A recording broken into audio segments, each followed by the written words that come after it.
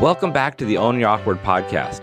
I'm your host, Andy Vargo, and every episode we get into what has made our guests vulnerable and how they've learned how to own their awkward in order to live their best life. Stay tuned so you can hear every awkward moment in today's show.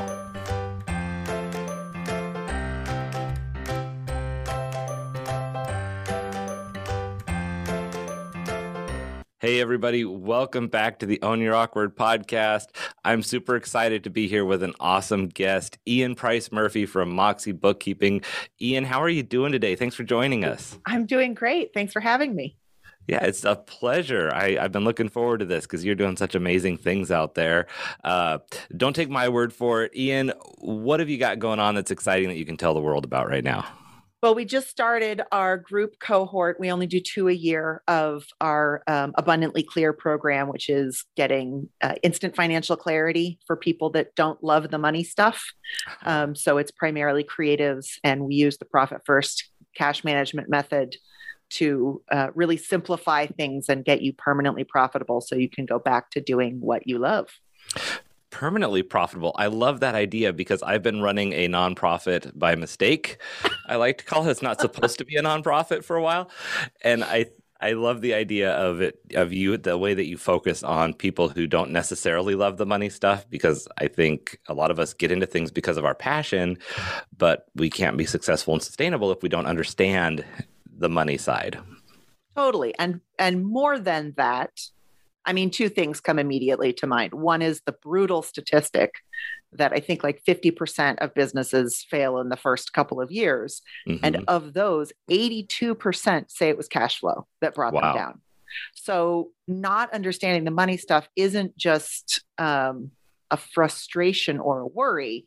It's more than likely the thing that's going to take you out. And you know, I have very strong feelings about small business being the backbone of this country. Mm-hmm. And, you know, not having so much of the information that we're given, and we're given so little, that the information we are given is kind of crappy and it doesn't really help and it doesn't really apply to us, you know, especially for those of us who think of ourselves as creative people. And everybody comes with a money story, but creatives tend to come with more, well, not just arts creatives, but like, you know, mental health professionals, mm-hmm. helping people.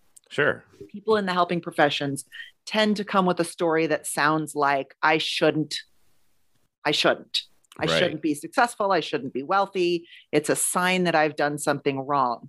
And mm-hmm. so I, you know, my sort of battle cry, apropos of my camouflage sweatshirt today. Mm-hmm. My battle cry is, you know, it's time for radically kind people to become comfortable with money and power. Wow. Like, I love that. We can't go have our amazing impact in the world if we aren't, you know, turned up all the way and really, you know, serving in a way that also serves us. Just because we make $1 million doesn't mean we have to keep it. Mm-hmm. You can give it away if you don't want it. Right. But you have to be comfortable with getting it in the first place, or you're going to go out of business or just struggle. Ugh. Yeah. Well, and I can totally relate to that because I know a couple years ago, I was talking to a colleague and friend of mine that I met through LinkedIn, and I was continually saying, I don't care about the money. I don't care about the money. I want to help people. I want to get to this space. And he just stopped me. He said, you have to stop saying that. You have to care about the money, and you have to want to be successful financially in order to help more people, or for whatever reason. Like, you can't have this guilt about, like, you know, like you said, kind people. You can't say, oh, I don't feel good being wealthy or making a lot of money, because you're not going to have a successful business if you're not aware of it. Right. That's called volunteer work. Right. And it has a wonderful and important place. And if you're trying to do something in your business, and again, I feel pretty strongly that all businesses should be service-based businesses in one mm-hmm. way or another, then you have to be willing to have more than you need so that you can grow and expand and hire more people and serve more people on multiple levels. Right. And I know I came from the food service background.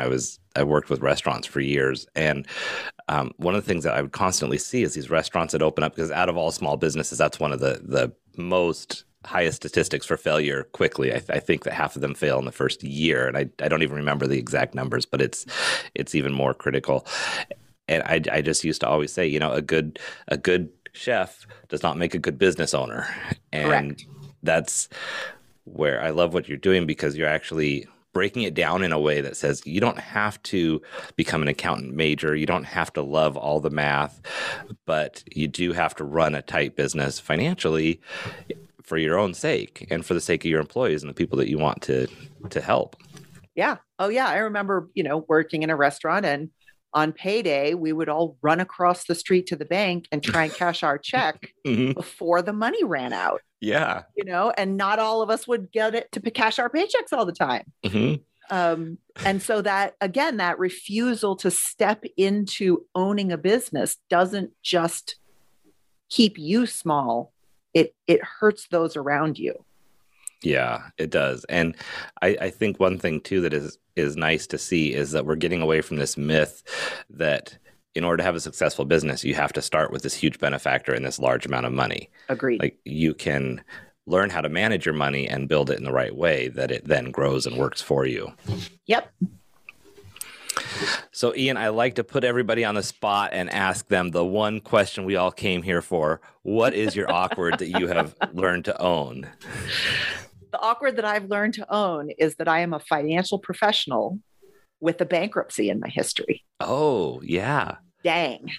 Right? That's not something I wanted to talk about for a long time. I bet so. Yeah. Right? Because you don't want your bookkeeper to be like, oh, yeah, just filed for bankruptcy. But, the sort of story behind that and why I've come to not just own it, but promote it is, I think that reveals where I'm coming from, why I have the attitudes that I do, and helps people just feel more comfortable with me, because they know that whatever they've done, it's probably not as bad as what I did already. So, not bad. I don't want to say bad, but what happened was working for people who didn't know how to run their businesses, working for people who chronically underpaid me, or whose checks wouldn't cash at all. Right. And I was working multiple jobs, and kind of the final straw was I was working for this woman. I got hired to be her part-time receptionist at, $9 an hour or whatever it was. And I organized her office. I organized her filing cabinets. I got her a computer. We got her set up on QuickBooks. I learned how to do bookkeeping. Her accountant taught me. I was her project manager. I was her office manager. I was negotiating contracts for, Nextel, the walkie-talkies, and all of this. And so after like a year, I came to her and I was like, I totally get that you hired me to do this one thing, but I feel like the job has really changed. Yeah, it's morphed into something bigger at this point. Yeah. And the people that do what I do make more like 25 an hour.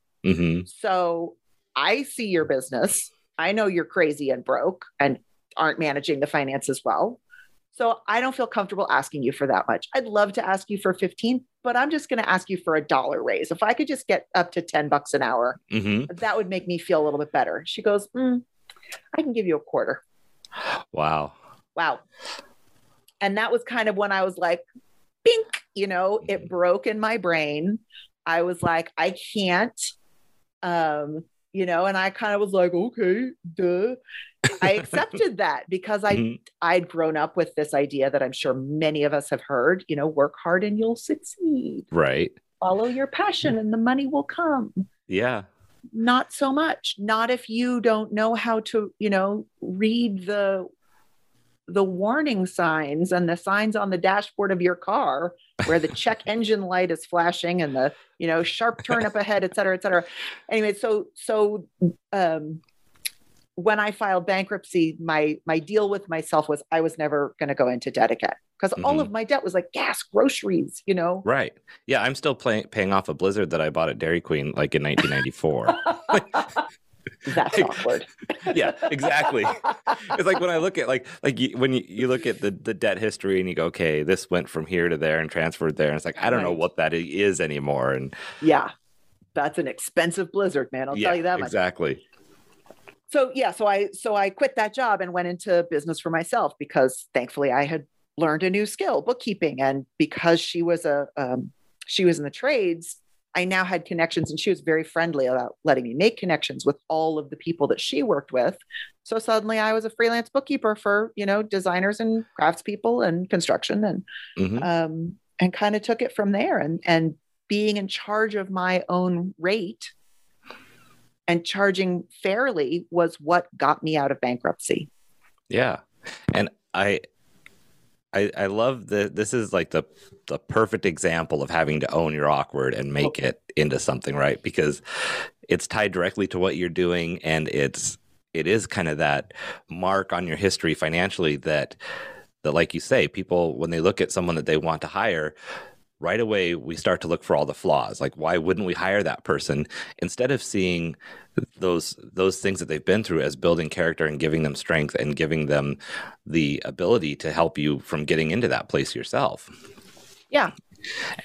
And I don't know that I would have thought that myself in the first couple of years after, while I was still in, recovery from it. But once I had things sort of stabilized again, and once I had learned all of the things about money that nobody had ever taught me, both personal finance, which also translates directly into business finance, then I was like, and I have this kind of line in the sand of like, when people don't charge enough, I can say very clearly and directly, like, you are on a one-way path to bankruptcy. It might take you longer than you have to get there. Like, it might take you 100 years to go bankrupt because you've got enough funding right now, but that's the direction you're headed in. I know for myself, that was the one thing that made a difference in my business, was when I was starting my business and finally gave up on the idea that I just need to do anything to get a client and, lower the rate. And I finally redid my budget to the point where I could live off of my day job, so that all of my budget was based on my day job and not a hopeful, I call it an honest budget instead of a hopeful budget, right? It was like, yes, I'm not going to have anything on my budget that says, well, hopefully I'll get a gig next month and it'll carry me for a little bit. And then that gave me the freedom to say, you know what? If I take on a client or anything, it has to be at least at this value. Otherwise, it's not worth me rearranging my time or taking a day off from the day job. And that, bigger than just the dollars, the mindset shift all of a sudden made me come across more confident, more valuable, and start to realize the value. Yeah. I mean, I think that people don't consider that there are clients that will lose you money, even if they're paying you thousands of dollars. Right. Yeah. You have to look at the total cost, which isn't always on the balance sheet, right? Exactly. Yeah. So was there a moment, I know you said that it took a couple years to kind of get stable, and which anything like that life-changing is going to. Was there something that made you realize you had to share that you had the bankruptcy, or where you realized that was an important part of the story to be okay sharing? Yeah, I think that was when I shifted from just being a bookkeeper into being more of an advisor and a money coach. Okay. That's sort of been it's the latest phase of the journey, I would say.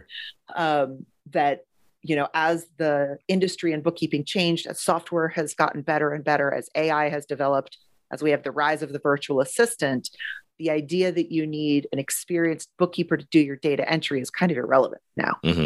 And I love that. Right. I don't see that as a threat to my job. I see that as a freeing me up to do the parts that I love best, which is communicating with my clients. And there was always this question asked, and I don't like it when I can't answer a question. Oh, sure. Where I would have perfect books. I'd hand over these beautiful reports, and they'd go, okay, but now what? Can I afford to XYZ? Can I afford to hire somebody? Can I afford to move? Can I afford to start a new product line? And I'd be like, yeah, that's not bookkeeping. I don't know. Right. Yeah, that's true. But yeah, that gets into the advisor side versus the bookkeeping where you're tracking the data. Right. And again, to your point about the hopeful budget, we would write these hopeful budgets, or they would say, can you make a budget for me? And I'd be like, listen, budgets are just guesses. So I can guess based on last year plus 5-10%, but your guess is going to be better than mine.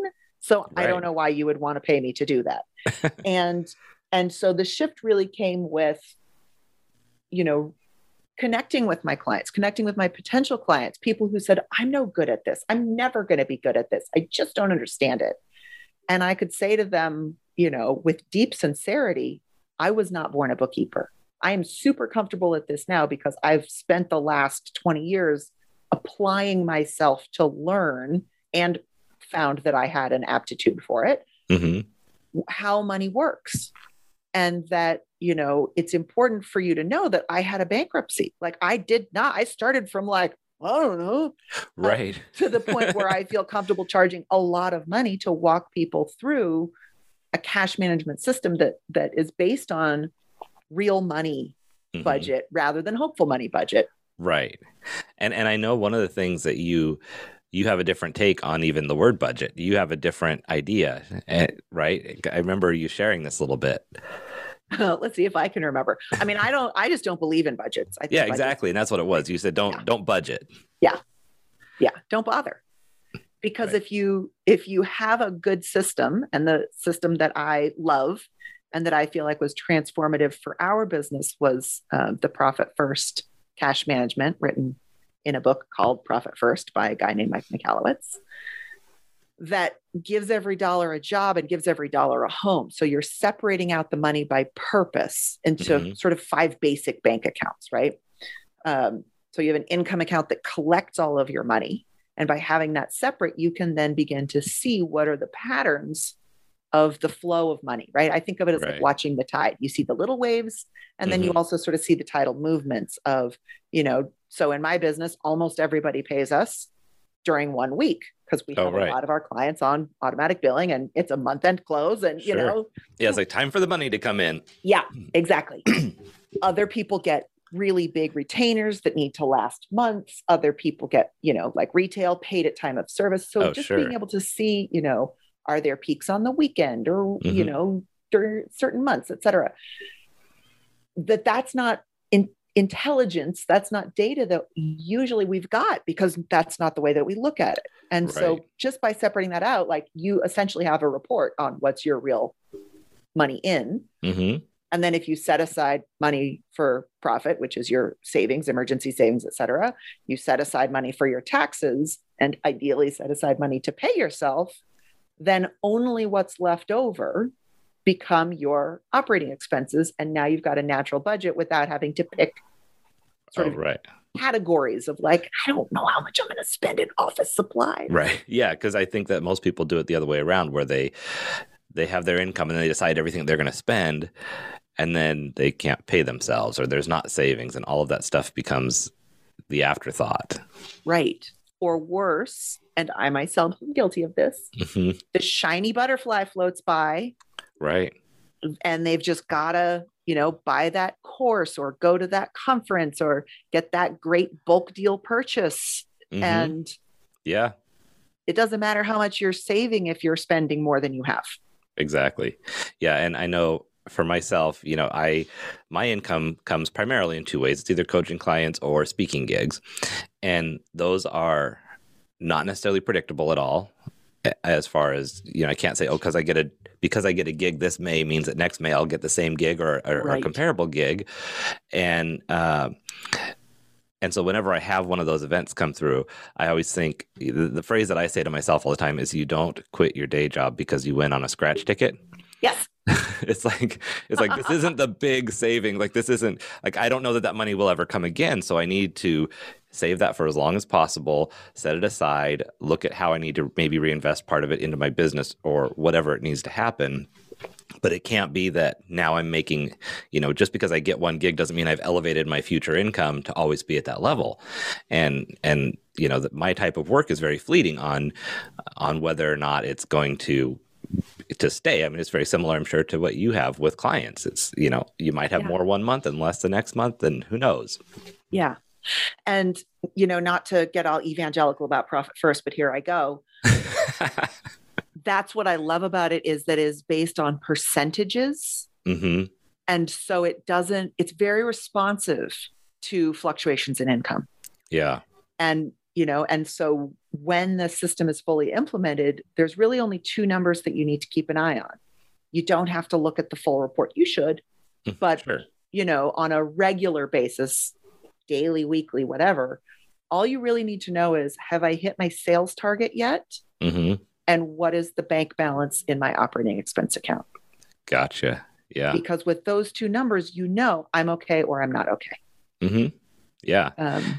And just like any business, volume cures so many things. It's like if we get that sales driven up, it not necessarily cures. I should say that wrong. But only if you handle the money right, correct? Exactly. I mean, yeah, yes, exactly. That's the big asterisk. Because it also hides a lot of things, Mm-hmm. And I know I've worked for people where they say that just volume cures everything, but I've also seen people start a business and the first thing they do is go into, I need to custom print everything. I need to have this, trade. I need to have this, logo created, and they're paying all these expenses before they've even ever sold a good product. Right. And then they wonder why all the money's gone and they only last 6 months. Yeah. So here's my personal take on why I don't think volume solves everything. Like I said, I'm frugal. We know this. Maybe even cheap a little bit. That's okay. And before I implemented Profit First in my business, because I like to break things before I recommend them, we were doing fine. We were close to $1 million in sales. I had a great team. We were profitable. I was taking home a decent pay, not great, but decent. Mm-hmm.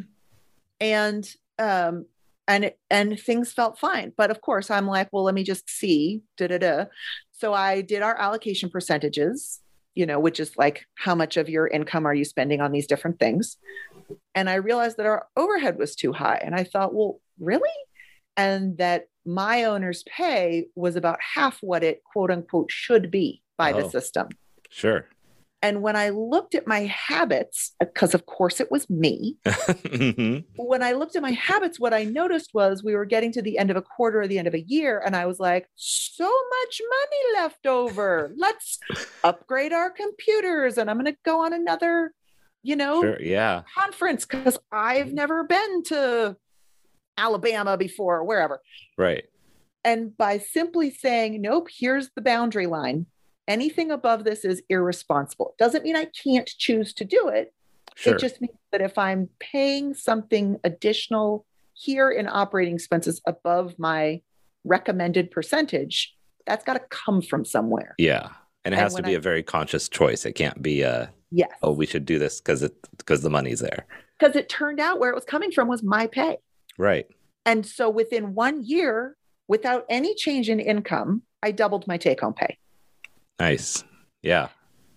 So, I think that idea of like, oh, we just have to sell more to solve this problem. Right. If there isn't good structure, you're just kind of, Yeah. If you don't get those fundamentals in place, you're actually just making a small problem a bigger problem. Mm-hmm. Now, there's one thing you said there that I want to get at your personal mind here. Oh yeah. Because we like to get into the awkward. So you talked about being frugal, if not cheap. Oh yeah. And that's also somewhat at odds, because that's something that I run into myself, where I can keep things very, very trim to the point that I sometimes forget that I can afford more, or I don't allow myself to spend some money that I should be spending in order to run things well. But how is that at odds with your mindset of being okay with making more money? Well, I don't think it's at odds. I think that is me reminding myself as well. Mm-hmm. But here, again, here's what I love about giving every dollar a job and giving every dollar a home. When I saw that my take-home pay was less than it should be for a healthy business, it forced me to confront the fact that I was, being anorexic with my own pay, and that I was hoarding cash in the business rather than taking it for myself. And once I was able to take the emotion out of it and be like, this is not me being greedy. This is, what a healthy business should pay their owner. Mm-hmm. And I was like, okay, I'll take it. Right. It's kind of like you were having that conversation with your former boss about, I should make $25 an hour, yet you were still only giving yourself the quarter raise before that moment. Well, my problem was I was giving myself the $25 an hour and feeling great about it, instead of being like, woman, You're the CEO. Right. I think you should be making more than 25 an hour. You know what I mean? Like exactly. I just didn't. Yeah. Because I didn't have any need for more. My retirement was fully funded. My lifestyle is perfect. Right. I don't have extra needs. So what I did with that extra money was I was able to up my charitable giving. Right. I was able to save for a way more fun vacation and take some, and pay for my brother-in-law to come along with us, Sure. So it allowed me to expand my generosity in a way that I just hadn't thought about before. Right. And I think that's a really good point to what you'd mentioned before. You don't have to keep all that money. Yeah. Like you need to get it into the right bucket and pay yourself accordingly. But that doesn't mean that you have to be a greedy person or just hoard it. You can, like you said, you can be more generous, whether it's charitable or sharing experiences with people. Yeah. And so hoarding in the business is also a real thing, right? Because again, we can not take out of it what we need to take out of it. And I actually, as part of this, because I applied the same, part of what made me fall in love with Profit First was I realized that was the system that I had been using in my personal life to manage my personal cash because I didn't want to think about it. I just wanted everything to be automated and paid. And I just wanted to know that I was okay. Hilarious that I couldn't translate that over to my business until someone told me to, but but that's how life is, right? We always have the hardest times looking in the mirror. So one of the things that I do in my personal life is I have a prepaid Visa that a portion of my paycheck deposits to, and that is my self-care card. And so to me, it's a upper limit balance as well as a lower limit balance. So I won't like do nothing for myself and then freak out and spend way too much unless that money's on the card. But it also is an early warning system for me of, hey, the balance is getting awfully high. That means you haven't been doing stuff for yourself. I love that. It's time to like invite a friend out to breakfast or go get a massage when you can do that again, or, and all of those sorts of things it's just like a temperature gauge. Yeah. I love that idea because it's a very tangible thing that's in your face because it's too easy for the calendar to have too many days go by before you took that break. Yes. And we don't see that. We don't see that balance building on the calendar like you do when it's on a card. Right. And I think the idea of having it obviously in a prepaid card avoids that debt. That was one thing when you talked about, bankruptcy and getting to that place where you're starting over. I never understood a budget till I went through divorce and realized that I a couple of years ago, I was having this realization. I got divorced about 5 years ago and swore I will, I haven't added any debt since then. So it's just paying off sins of the past. And I've felt very good about that. Yeah. But I had this realization that I had more expendable income when I was in middle school mowing lawns with no bills, right? It's like I would make a couple $100 a month, but I didn't have anything to pay off. I didn't, I bought some gas for the lawnmower. That was it.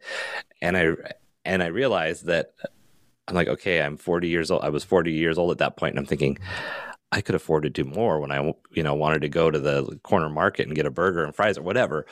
And so I realized I needed to get my finances in place. And I think to what you went through, when you have something like that happen where it resets your life, you have to learn how to do it. But that's what teaches us how to teach and help others. Yeah.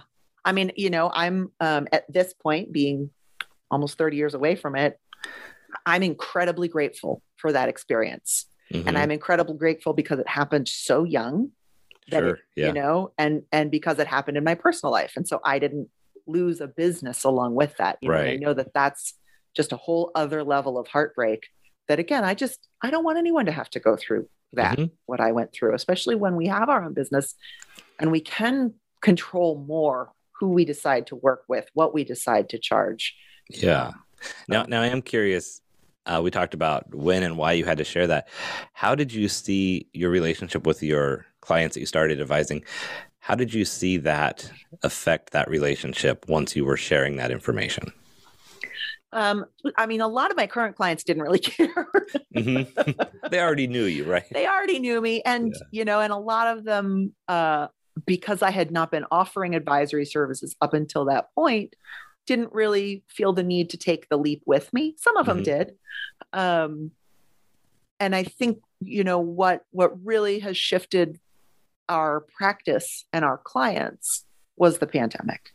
And again, that's another like brutal horror show that for me personally, I have some gratitude about, which sounds kind of gross to say because I know, lots of people died. And I don't have anyone in my close circle who died, but definitely I have friends of friends that died of COVID. Mm-hmm. But for me, that just being able to see the proof of our clients who were using a cash management system did insanely well this last year. Yeah. And those who didn't. We had one company close, maybe two companies close, and a couple clients leave us because they just couldn't afford anything anymore. Right. And so again, I just, it hurts me to see the difference, people not recognizing the difference between an expense and an investment, or even if they recognize it, not having the actual cash to be able to make that investment. Like that's when things get scary in business. And so we've just now said, anyone that's working with us for bookkeeping has to use Profit First. You don't have to do it with us, but you have to do it because it makes such a ginormous difference in people's ability to move forward. And you do get to a point where if your clients are not buying into the beliefs that you follow, they're better off not being your client, and you're better off not having them because you aren't going to be as helpful. Yeah. And I am glad to hear you touch on the pandemic because that's one of those things where, what I noticed was that many of the businesses who closed the quickest and the fastest were already kind of fooling themselves about the health of their business. And granted, this was an extreme thing. Like no one could see this coming. However, the businesses who have made it through are going to be stronger than ever.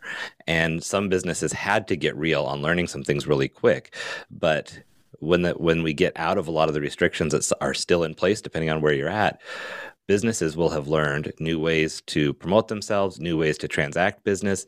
They'll be able to integrate the online and delivery services they didn't have before with the in-house that's now opened back up. And all of a sudden, they've taken their business offering from here to here, and they're going to be better than ever. And have a much more loyal customer base as well. Exactly. So there are so many blessings, and unfortunately, some of our hardest lessons are from tragedy, whether it's bankruptcy or losing someone or whatever that is. But we have to find what the lessons that we can learn and the new tools that we have from going through that. That's the only way we can get through it and stay sane. Right. Sane-ish. Yeah, exactly. So Ian, I could talk to you for hours. I feel like I'm learning so much, and just this is entertaining and fun. But we do have to go in a second here. But before we go, what advice would you give our listeners for how they can own their awkward? So just in the same theme, if you feel awkward around money, know that you're not alone. Know that millions of other people do as well. And you don't have to like it, but you have to do it. And so I would say, the baby step that I love is open up a profit savings account and just start putting 1% of your income into there. Not your profit, not what's left over, but every time you earn, $100, put $1 in that bank account and just watch it grow and see if that motivates you to dig deeper and learn more. And I think, starting by reading the book Profit First by Mike Michalowicz or listening to it is a great. I love that. And I can see it right behind you. I've been eyeballing it this whole time going, I'm going to read that book very soon here. So I love that. Ian, where's the best place for people to find you and connect? And we will have all of these links are in the description. So click on those too. But just for people who are just listening. Yeah. I mean, my website is great. moxiebookkeeping.com. And thank you for putting a link so I don't have to spell that. We also have a Facebook group, and I know people are a little bit over Facebook, and I get that, but it's called Financial Clarity for Creative Business Owners. And so I go live in there with a little video about, different ways to use Profit First and what is Profit First and why should you care? So if you're not someone who's going to sit down and read a whole book, that's a great way to just get a little taste of the action. Plus we get your personality at the same time, which is fun. I hope so. Yeah. Oh, it's awesome. I love having you here. Thank you so much, Ian. It's been such a pleasure, and I can't wait to read the book and watch more of your videos, because I've already learned so much in the short time we've known each other, just getting that little, oh yeah, I need to remember this and I need to pay attention to that. And it's just that little daily dose. Awesome. So thank you so much. Thank you. And everybody else, be sure to follow Ian, get on the Profits First program, and check out all of her stuff. Join the Facebook group. You won't regret it. And make some healthy choices for your business finances. And of course, as always, own your awkward. Thank you so much for listening in for today's show. Be sure to visit awkwardcareer.com to continue your journey. And of course, please like, subscribe, and share with your friends so they can find their awkward side and learn how to own it.